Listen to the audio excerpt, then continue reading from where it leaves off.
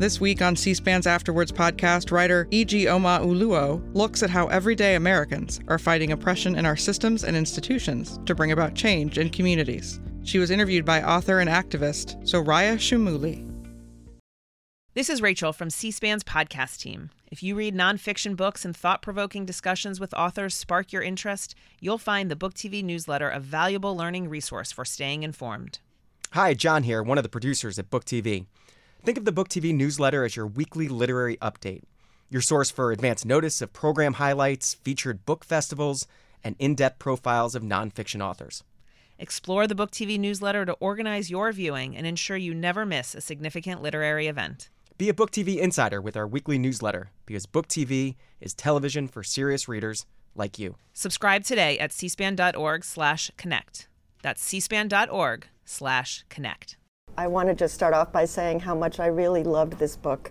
I know how difficult it is to deal with these topics and yet retain a sense of joy and creativity, and I think that obviously that was the point of this work. So I wanted to really start by asking you if you could talk a little bit about how you came to this book at this time.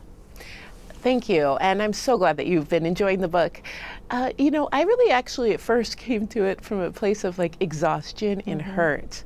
I'd been writing about violent white supremacy for years, and I felt really wrung dry, and I felt like I really couldn't do it anymore. I needed a break. But I didn't want the last book that I came out with for a while on this topic to be as fraught, as proud as I am of my past books, of course.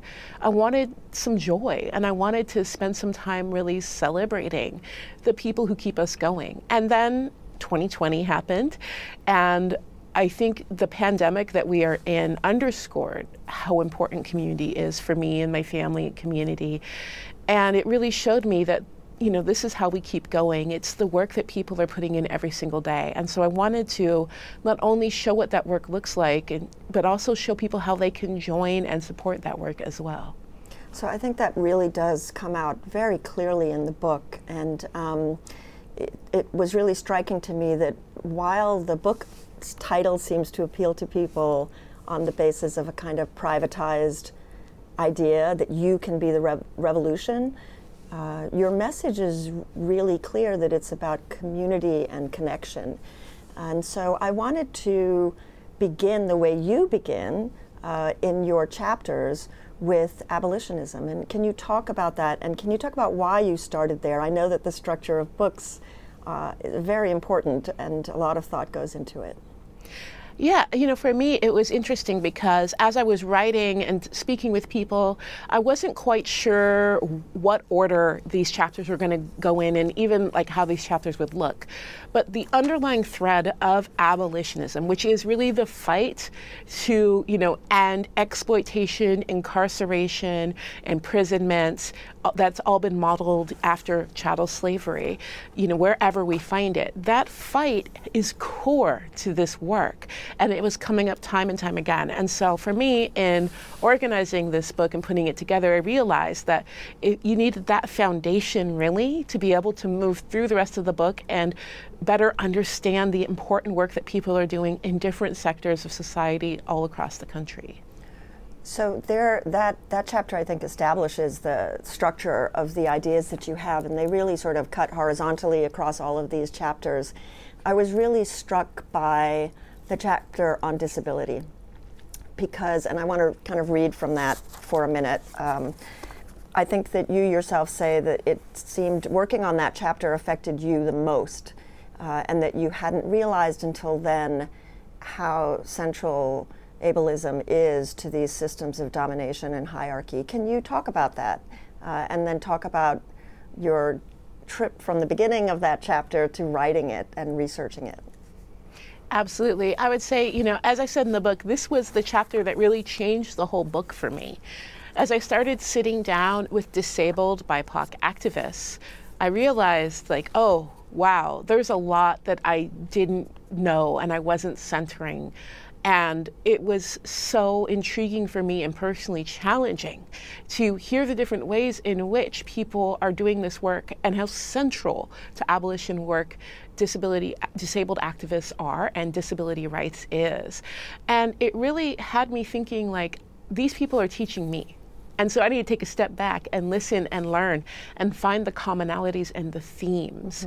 And I really left feeling that disabled activists, especially disabled activists of color, Black and Indigenous disabled activists, most importantly, are really at the core of what liberation work means, because they are fighting fundamentally for autonomy. They're fighting for freedom in so many forms and fighting to change our mindsets around the value of human beings, this hierarchy that we have of bodies and minds that shows up in ableism, in sexism, in classism, and it's all a form of ableism. And it was just such a huge shift for me and for myself personally and how I view myself in the work as well.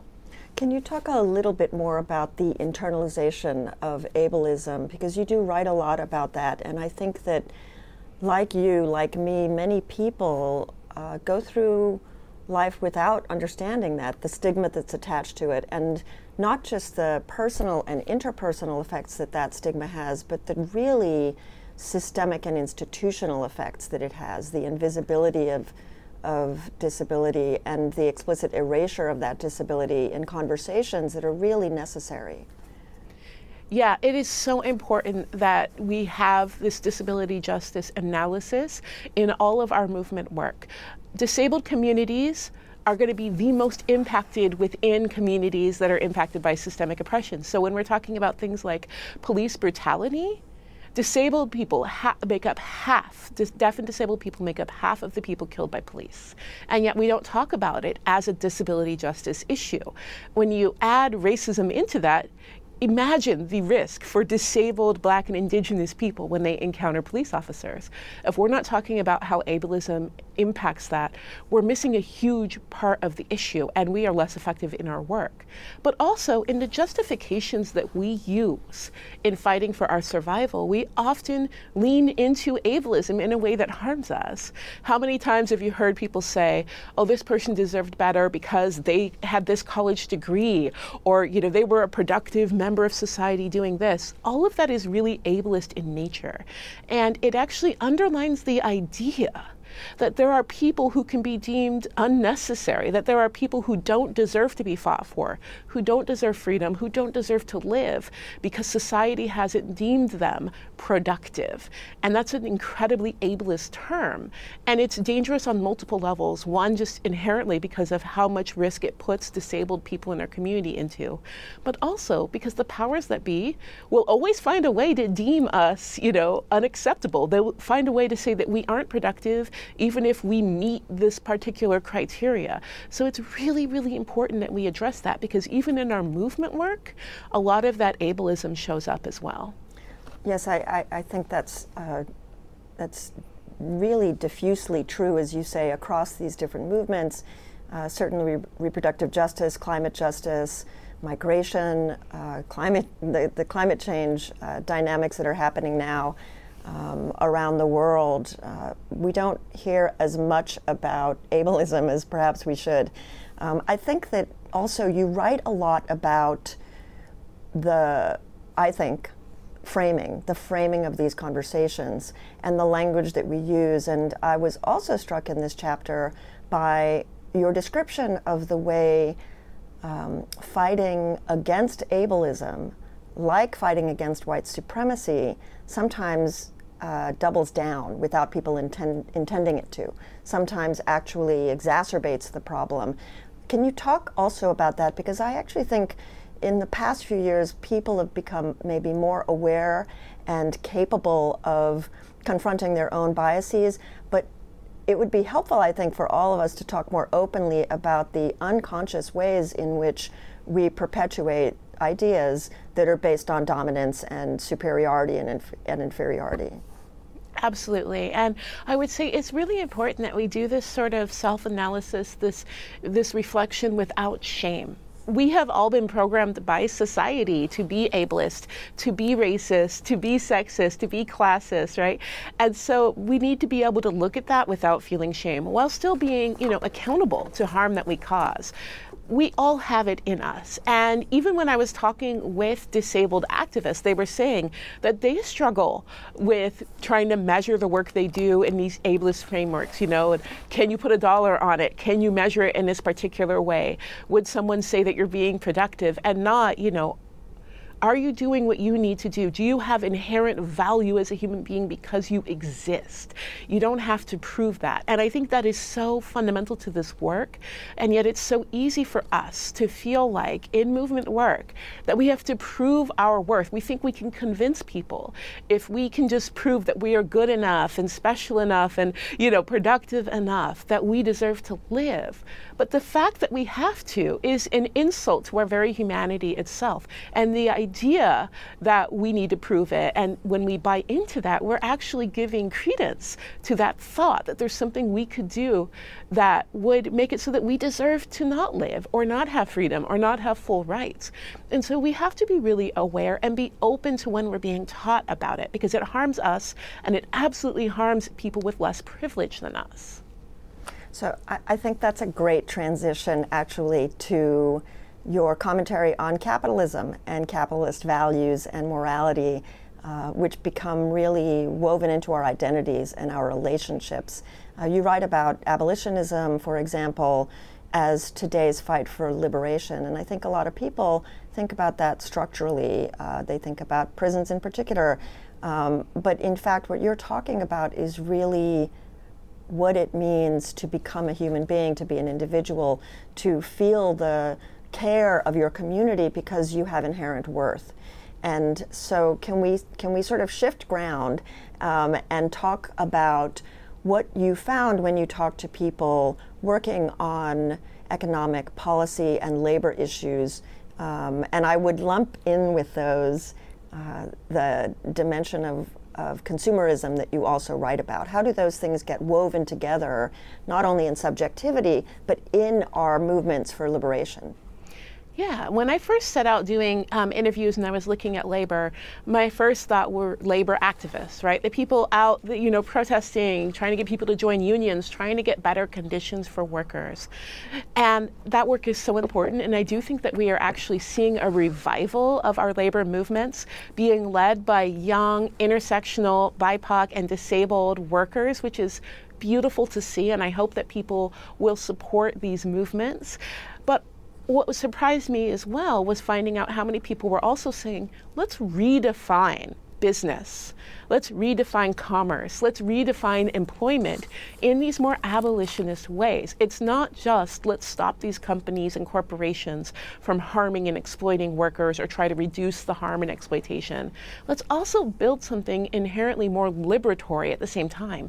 And it honestly hadn't occurred to me that we could do that. A lot of times we try to package revolutionary work and sell it, and it becomes this product. You could buy a revolution. And that's not true. But asking, could we set up business where everyone is heard, where no one is exploited, where consent is centered, right? Where everyone is valued? Can we do that? And watching people experiment with that was really inspiring as well. And so I think it's important when we look at things like capitalism to recognize how far-reaching it is, that it's absolutely touching on every other issue and a huge impetus behind the oppression we see all over the world, but also recognizing it's not just about what is harming us, but we need to look at what would we build instead? What can we build instead? And people are doing some really beautiful, inspiring things. So were you struck by anybody's approach to the idea of growth and degrowth, acceleration and slowing down? You had some examples of people using that kind of language and trying to change the metrics of work. Is there anything that really stuck with you or that provoked you to think in a different way? Yeah, I think it really opened up my mind to the different possibilities out there. Talking with business owners like Darnisha Wary, who was really seeing, her definition of success and growth in the young people that she was bringing in and the community that she was enriching with her work.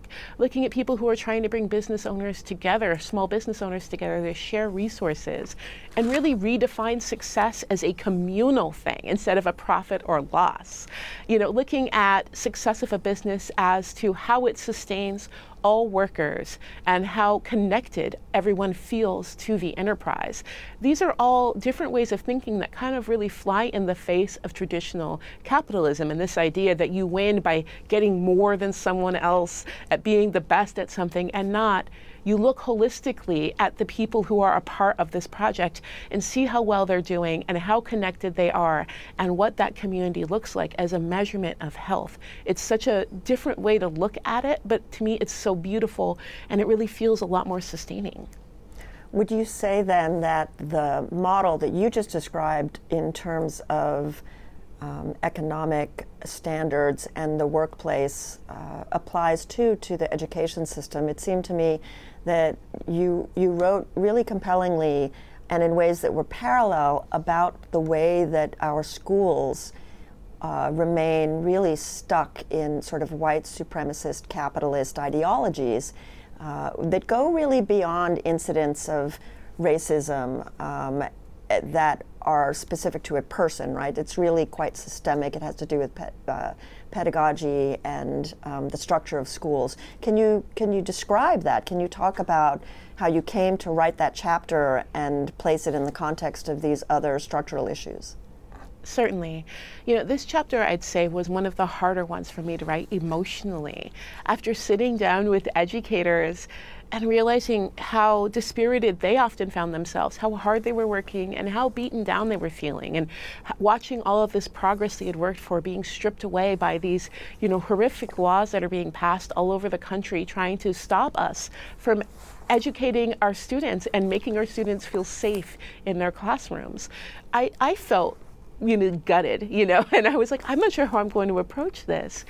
And so it was really important for me to remind myself the system that education is in, and that makes it uniquely susceptible, honestly, to this push that we're seeing to make sure that children of color don't see themselves in lesson plans, that we don't have accurate history, that trans and disabled students and queer students don't feel safe in schools. That structure already existed and made it vulnerable.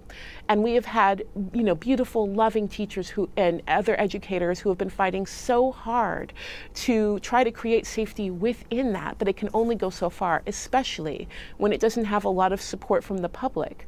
The truth is, a small minority of scared and often bigoted adults have been mobilized to show up at school board meetings and city council meetings and demand these really harmful changes. And we actually need to meet this with love for our students and real concern for what's being taught in schools.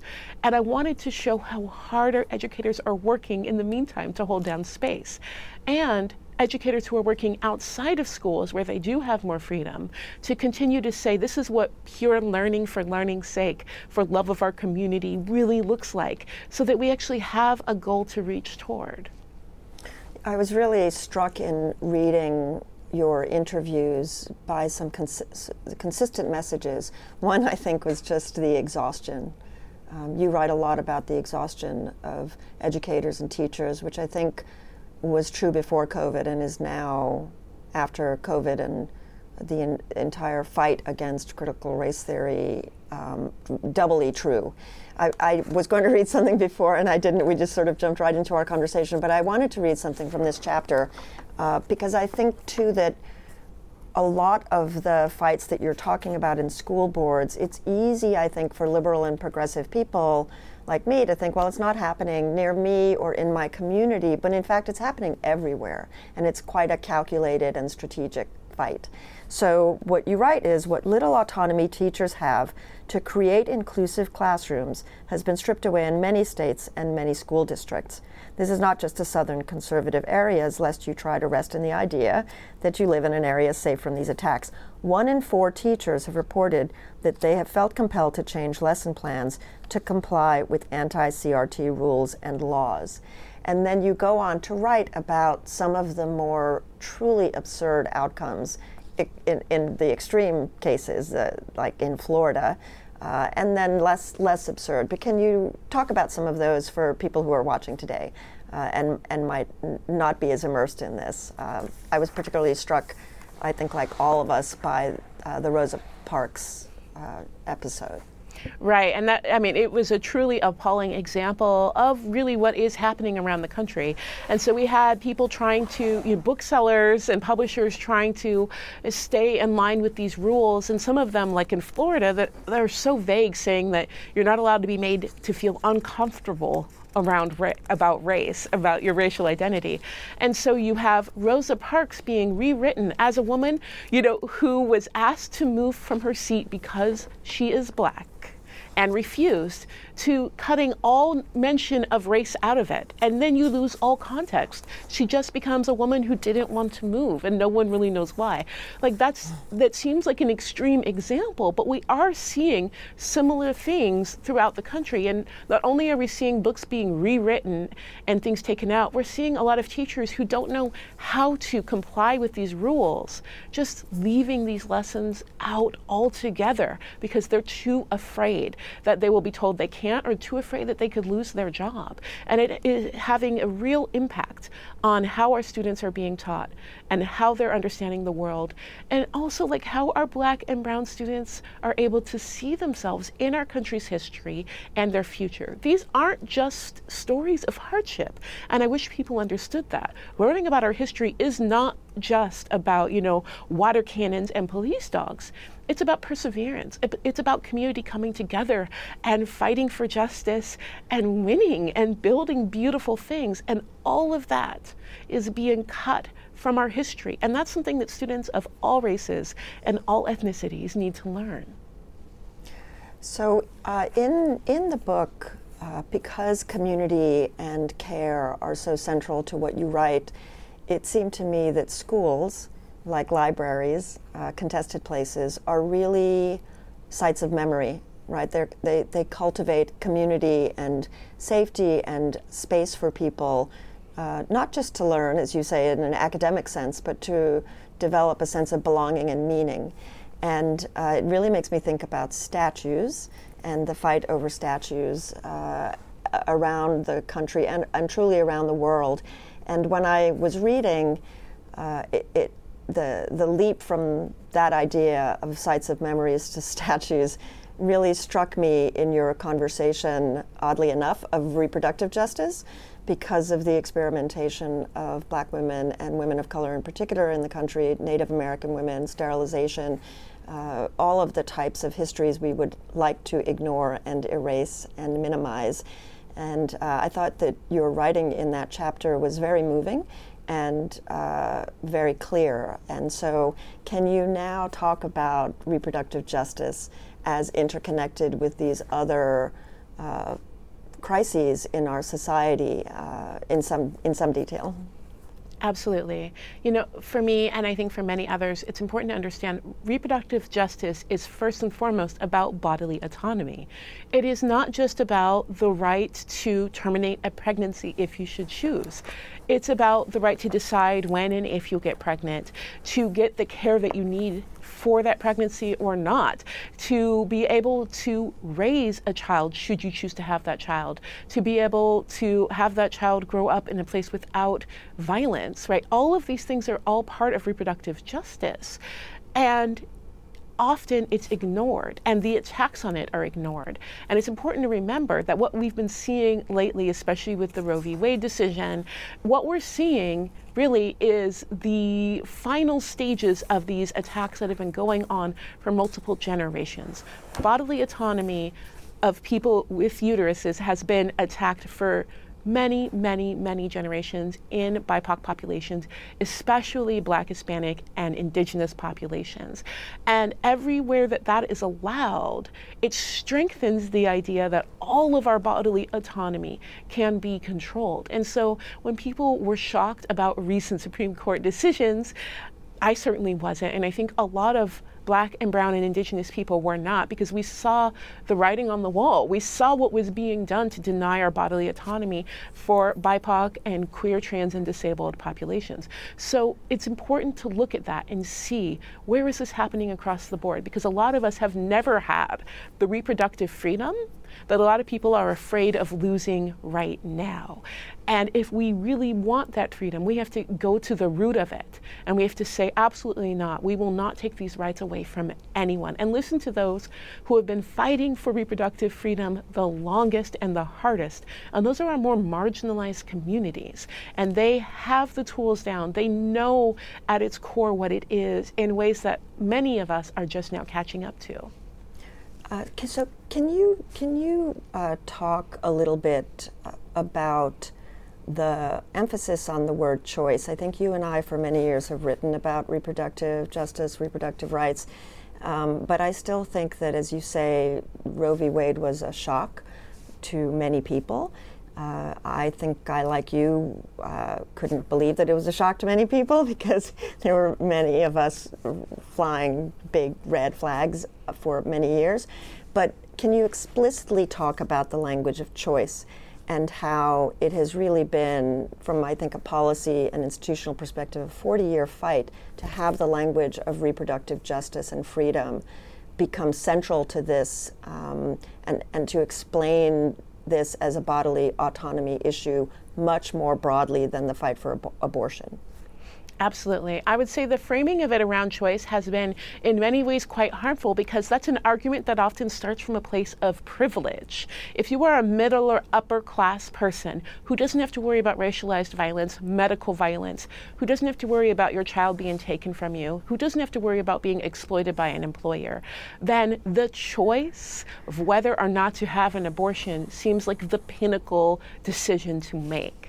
But for so many other populations, all of the other things that would go into decision making as to whether or not you have a child, all those choices are taken from us. And so we're talking about rights, the fundamental rights to choose when and if you reproduce, to choose, what you do with your own sexual health, to be able to raise children in a healthy environment should you choose to. All of these things are denied so many other populations. And what we end up with is that one or two options left to us. And we're told that that's the thing to fight for, and not all of the other ways in which our autonomy and freedom has been taken from us. And so it's really, really important, if we're actually talking about reproductive freedom, that we talk about it as a fundamental right. It is not choice, it's rights. It's about our freedoms. It's about recognizing our humanity and our freedom to decide what to do with our bodies from beginning to end, and our freedom to be able to make those choices by removing the systemic barriers and the systemic harm that really takes a lot of that decision making away from us. So I realized in your book that I'd recently had an experience very much like yours, probably writing this book, which is the book is really a linear media. You have to write things in an order. It's very hard to make dense connections that are not linear, which is, I think, the challenge that you identify here. I'm going to read another section that touches on reproductive justice, but I think you yourself write can be confusing and complex, but is really vital. And it has to do with trans rights and queer families, and I would extend that also to your description of the education system as related to the carceral system, right? These things are all really, really related, but it's sometimes hard to explain the scope of it, which I think you do well. But you quote a person that you interview here as saying, there can't be gender justice for Black people without understanding how it's related to disability justice and trans justice. It is so vital for us to be honest about our bodies, so vital for us to be honest about our identities, about who we are, who we have historically been, and what liberation means. That is not possible, that it is not possible to exist in a world where Black trans people, Black disabled people are being poorly treated and other Black people will be fine. That's not real. Okay? It's not real at all. And you say that statement even has always been so confusing, and all of the ways in which the bodies of Black, brown, and Indigenous people have been abused and exploited. How can you look at all of these people and not see your liberation tied in them? And yet I think most people don't. Most people don't have that response, right? You kind of have to be immersed in the thinking or living that entire existence to understand the complications. What would you say to people who are really genuinely curious but haven't gone out of their way to figure that problem out? Right. I would absolutely first start with this fundamental truth, which is there's no such thing as trickle-down social justice. So if we keep focusing on the people we're used to centering, right, even within movement work, those most privileged within our movements, and saying, let's meet their needs because we're used to seeing them, they're used to being heard, that won't trickle down to people who are more marginalized because it won't meet their needs. The opposite is what's true. Those most harmed by systemic oppression, first of all, have a better understanding of what's happening and all of the ways in which these systems can cause harm, but also addressing their needs. Asking, how can we help? What can we do to be a part of the solution instead of the problem, does help us all. I know, that if I am standing beside, Black and Indigenous, disabled, queer, and trans activists and supporting what they are saying we need to do, I am more likely to find my needs met than if I am centering, upper middle class cis Black men, which often is what happens in the fight for, for Black rights. And so it's really vital that I remember that. And so we need to look to whom is most impacted, hear what they've already been saying. We don't even really have to ask because they're writing and speaking and doing whatever they can to raise awareness to these issues and have been for a long, long time, and know that that is the center of the work. That is where some of our most important work is being done. And we can absolutely follow the lead while leveraging the privilege we have to do that work in our spaces. And that is so important because those who are most marginalized, a lot of times people will say things like, listen to Black women, right? As if we can be heard in every space we, in the world. And not saying, okay, listen, and then take what you're hearing into your spaces of privilege and create change. And I think that that's an important part to look at. And so for me in this work, that's always been kind of my focus, right? My North Star, if you will. And to watch people push against that because maybe they feel discentered. Maybe they're used to being the ones asked all of the time. Instead saying, no, we need to ask someone else as well, can be off-putting. But really trust when I say that your needs will be better met doing that. So I want to switch gears in a moment to the remarkable positive ends to each of your chapters, where you really talk about the very practical and pragmatic things that people can do. But just before we get there, I'd like to talk about this idea of privilege and how people choose to employ it, because several times throughout the book, you touch on philanthropic movements and philanthropic organizations and how unintentionally they reproduce patriarchal values and white supremacist social mores, even though people come to that work feeling that they are trying their hardest to help and to make change. So can you describe what that looks like? Because sometimes I think it can be really easily masked in the effort to do good and frankly throw money at things. Can you talk about any experiences that you have had or some of the people that you've talked to in broaching that problem and in dealing with the good intentioned but poorly executed philanthropies? Absolutely. I would say this is a problem that we see time and time again. And when I was talking with movement workers, I'm talking to a lot of queer and trans, BIPOC, disabled activists, and they are really saying this harms us. It harms us when all of the focus goes to these more privileged spaces. It harms us when people impose themselves upon us without investigating their privilege. And so I'd say, first of all, it's really important to remember. I think a lot of people get a little up in arms when we talk about privilege because they think you're trying to make me feel bad. You're trying to make me say I don't belong here. Privilege are the ways in which systems have been built to serve you, or at least not built to harm you, where they may harm others. Understanding that not only gives us a better understanding of these systems, it lets us know where we have power to do good or power to cause harm. And when we don't investigate it, harm is just more easily done. And so it's really important that we're aware of that. And so often what happens is people will be motivated by genuine care and concern, and they want to do something.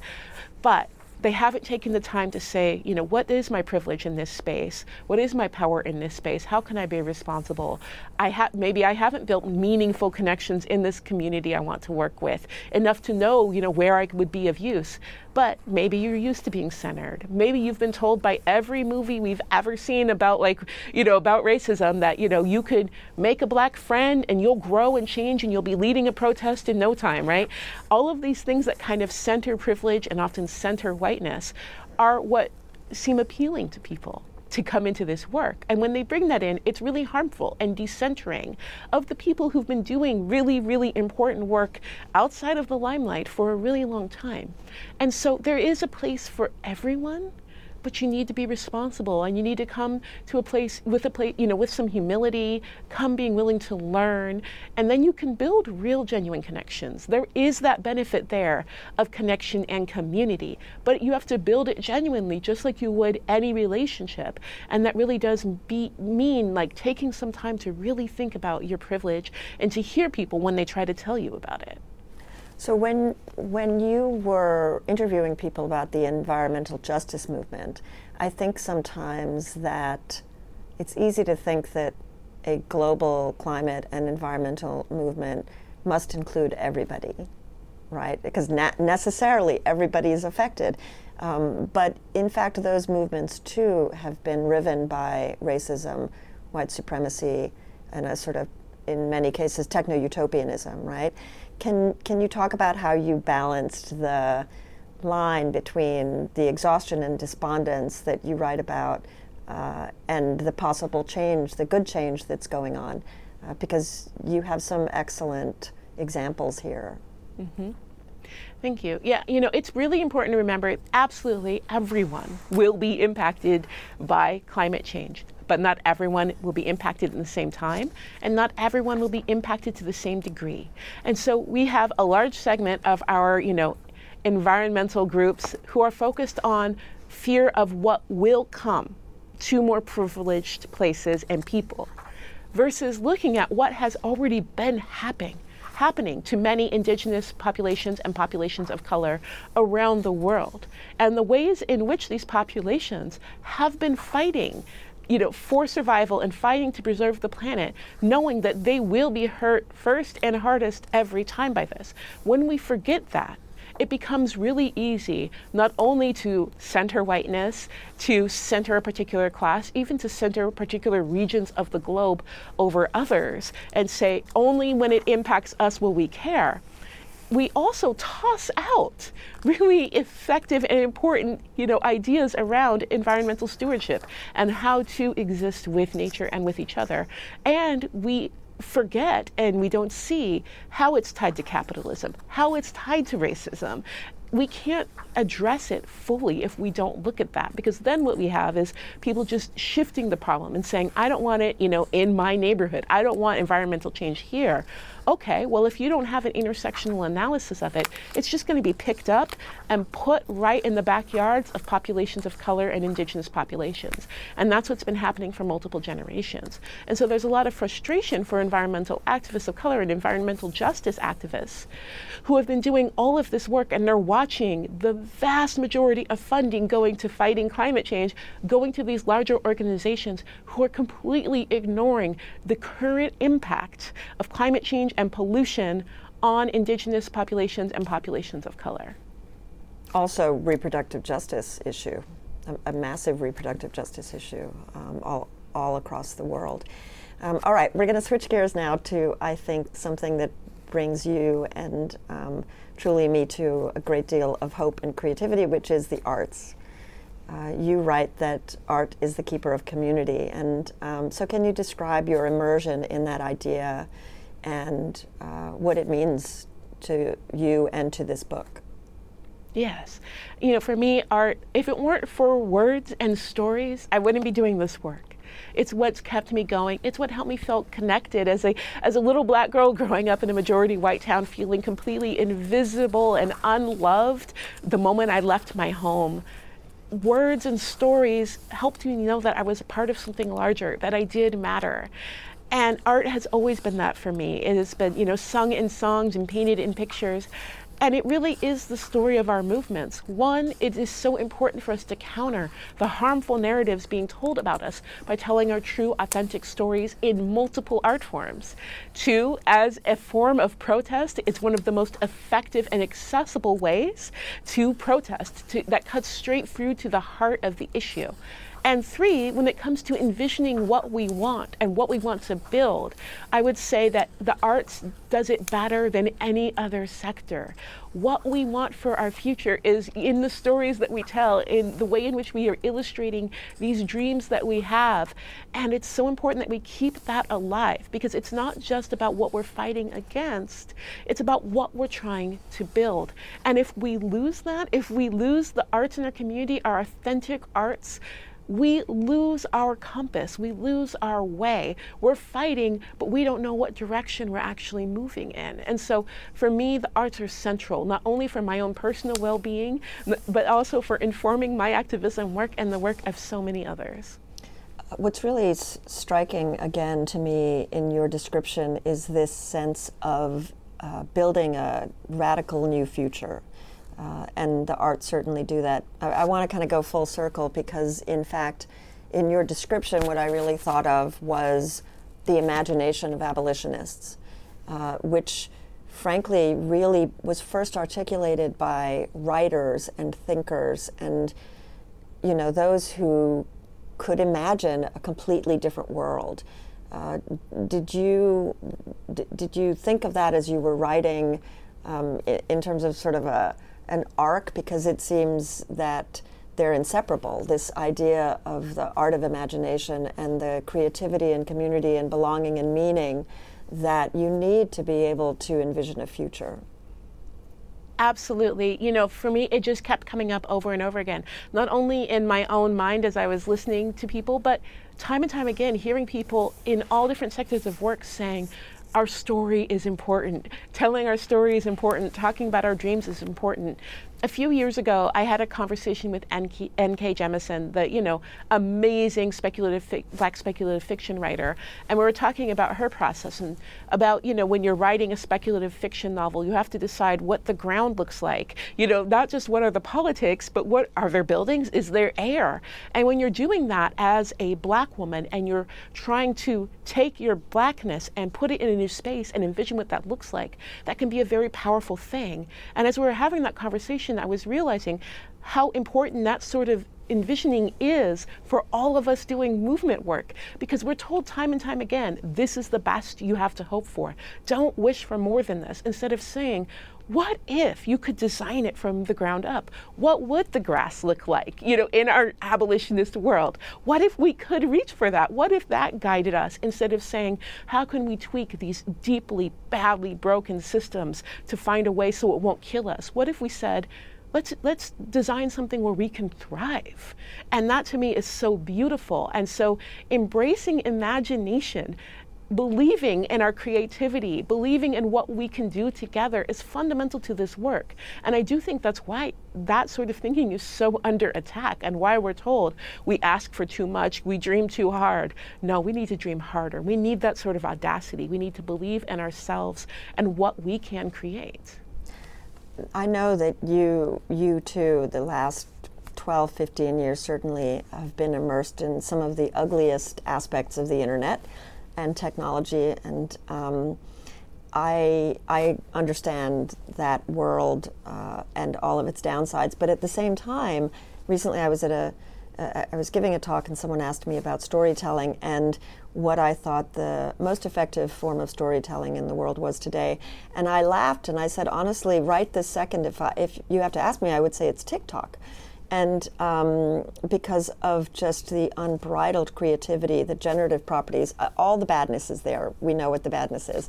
But can you talk a little bit about the way visionary people, freedom-seeking people, young people can use disruptive technology to overcome the kinds of controls and authoritarian tendencies in the culture that we're seeing really enjoy retrenchment today? Can you talk about if you have had a shift in the way you think about technology and its uses? Because I know there have been many ups and downs. Absolutely. And I would say, for many of us doing this sort of work, we have to exist in many online spaces because it does allow us access where traditional spaces may not. And there's always been this price to pay.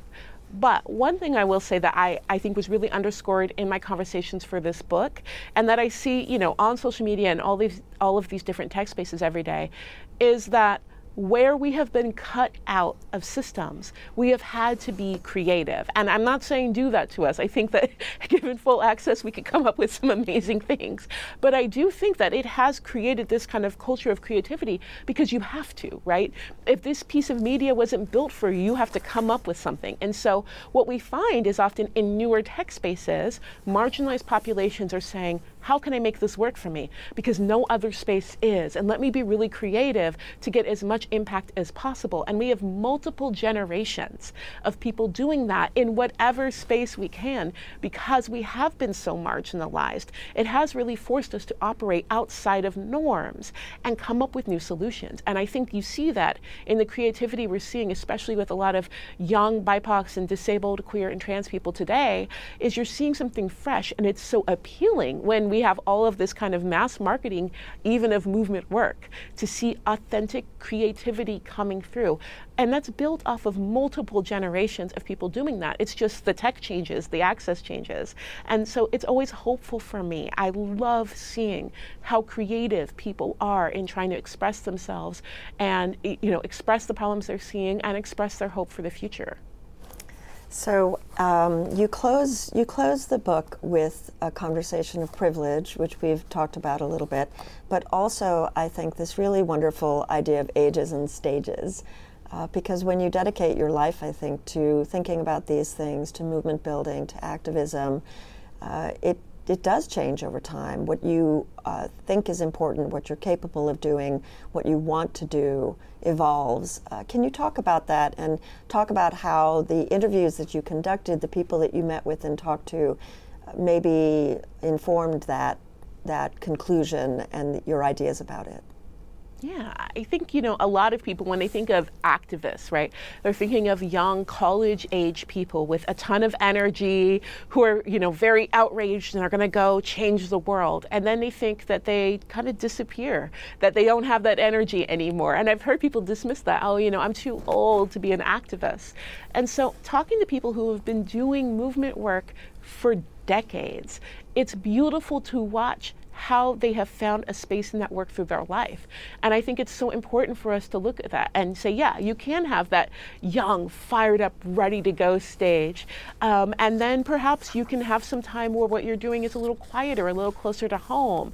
Maybe you have family or other obligations. That if you are disabled, you don't have to be out on the front line if that is not something you're physically able to do. That there's amazing, beautiful frontline work that you can do from home and in other spaces, right?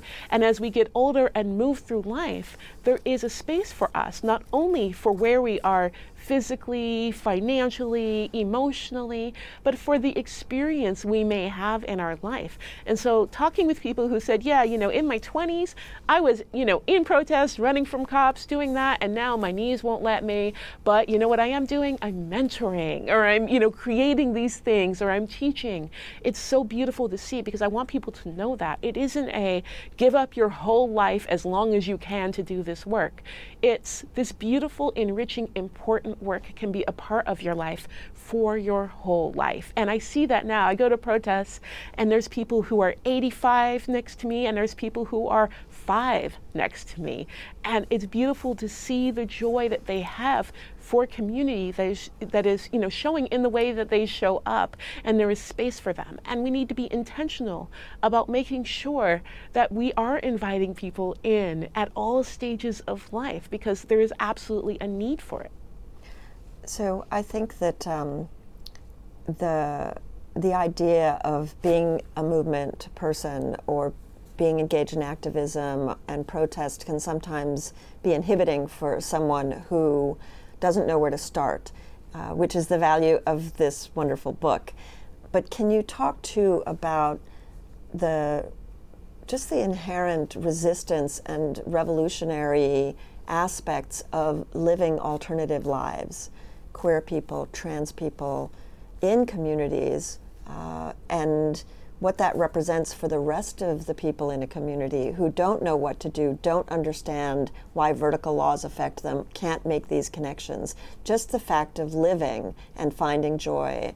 Can you talk about that a little bit? Absolutely. Fundamental to systemic oppression is the idea that some people are less deserving, less human than others. And just living fully and saying, absolutely not, I will bring my whole self into every space I'm in, and I will do so proudly. And I will insist that, I be as accommodated as others. I insist that these spaces be as made for me as they are for everyone else, is absolutely revolutionary and cuts to the heart of the justifications for systemic oppression. And so it's really important, that we do that. And it can be very hard for more marginalized people to be able to do so, because we're also told, please also educate everyone, please also lift all of this oppression, in all these other spaces. We all have our part to play, and one of the most important parts for marginalized community is our own joy, our own healing, and our own care. And that really does mean, if you have more privilege, please do your part so that we can also do the part that is more important for us and that no one else can do for us. That real authenticity is important, and we see it attacked. We see the ways in which people just living their lives in bodies or with minds that are considered quote unquote different is attacked and erased. And so just existing fully and unapologetically in a disabled body, in a fat body, in a black body, right, is something that truly challenges people and really fights that idea that only certain people get to have systems built for them. Only certain people get to exist in public or have full rights and autonomy. So I wonder if, I want to squeeze this in before we wrap up.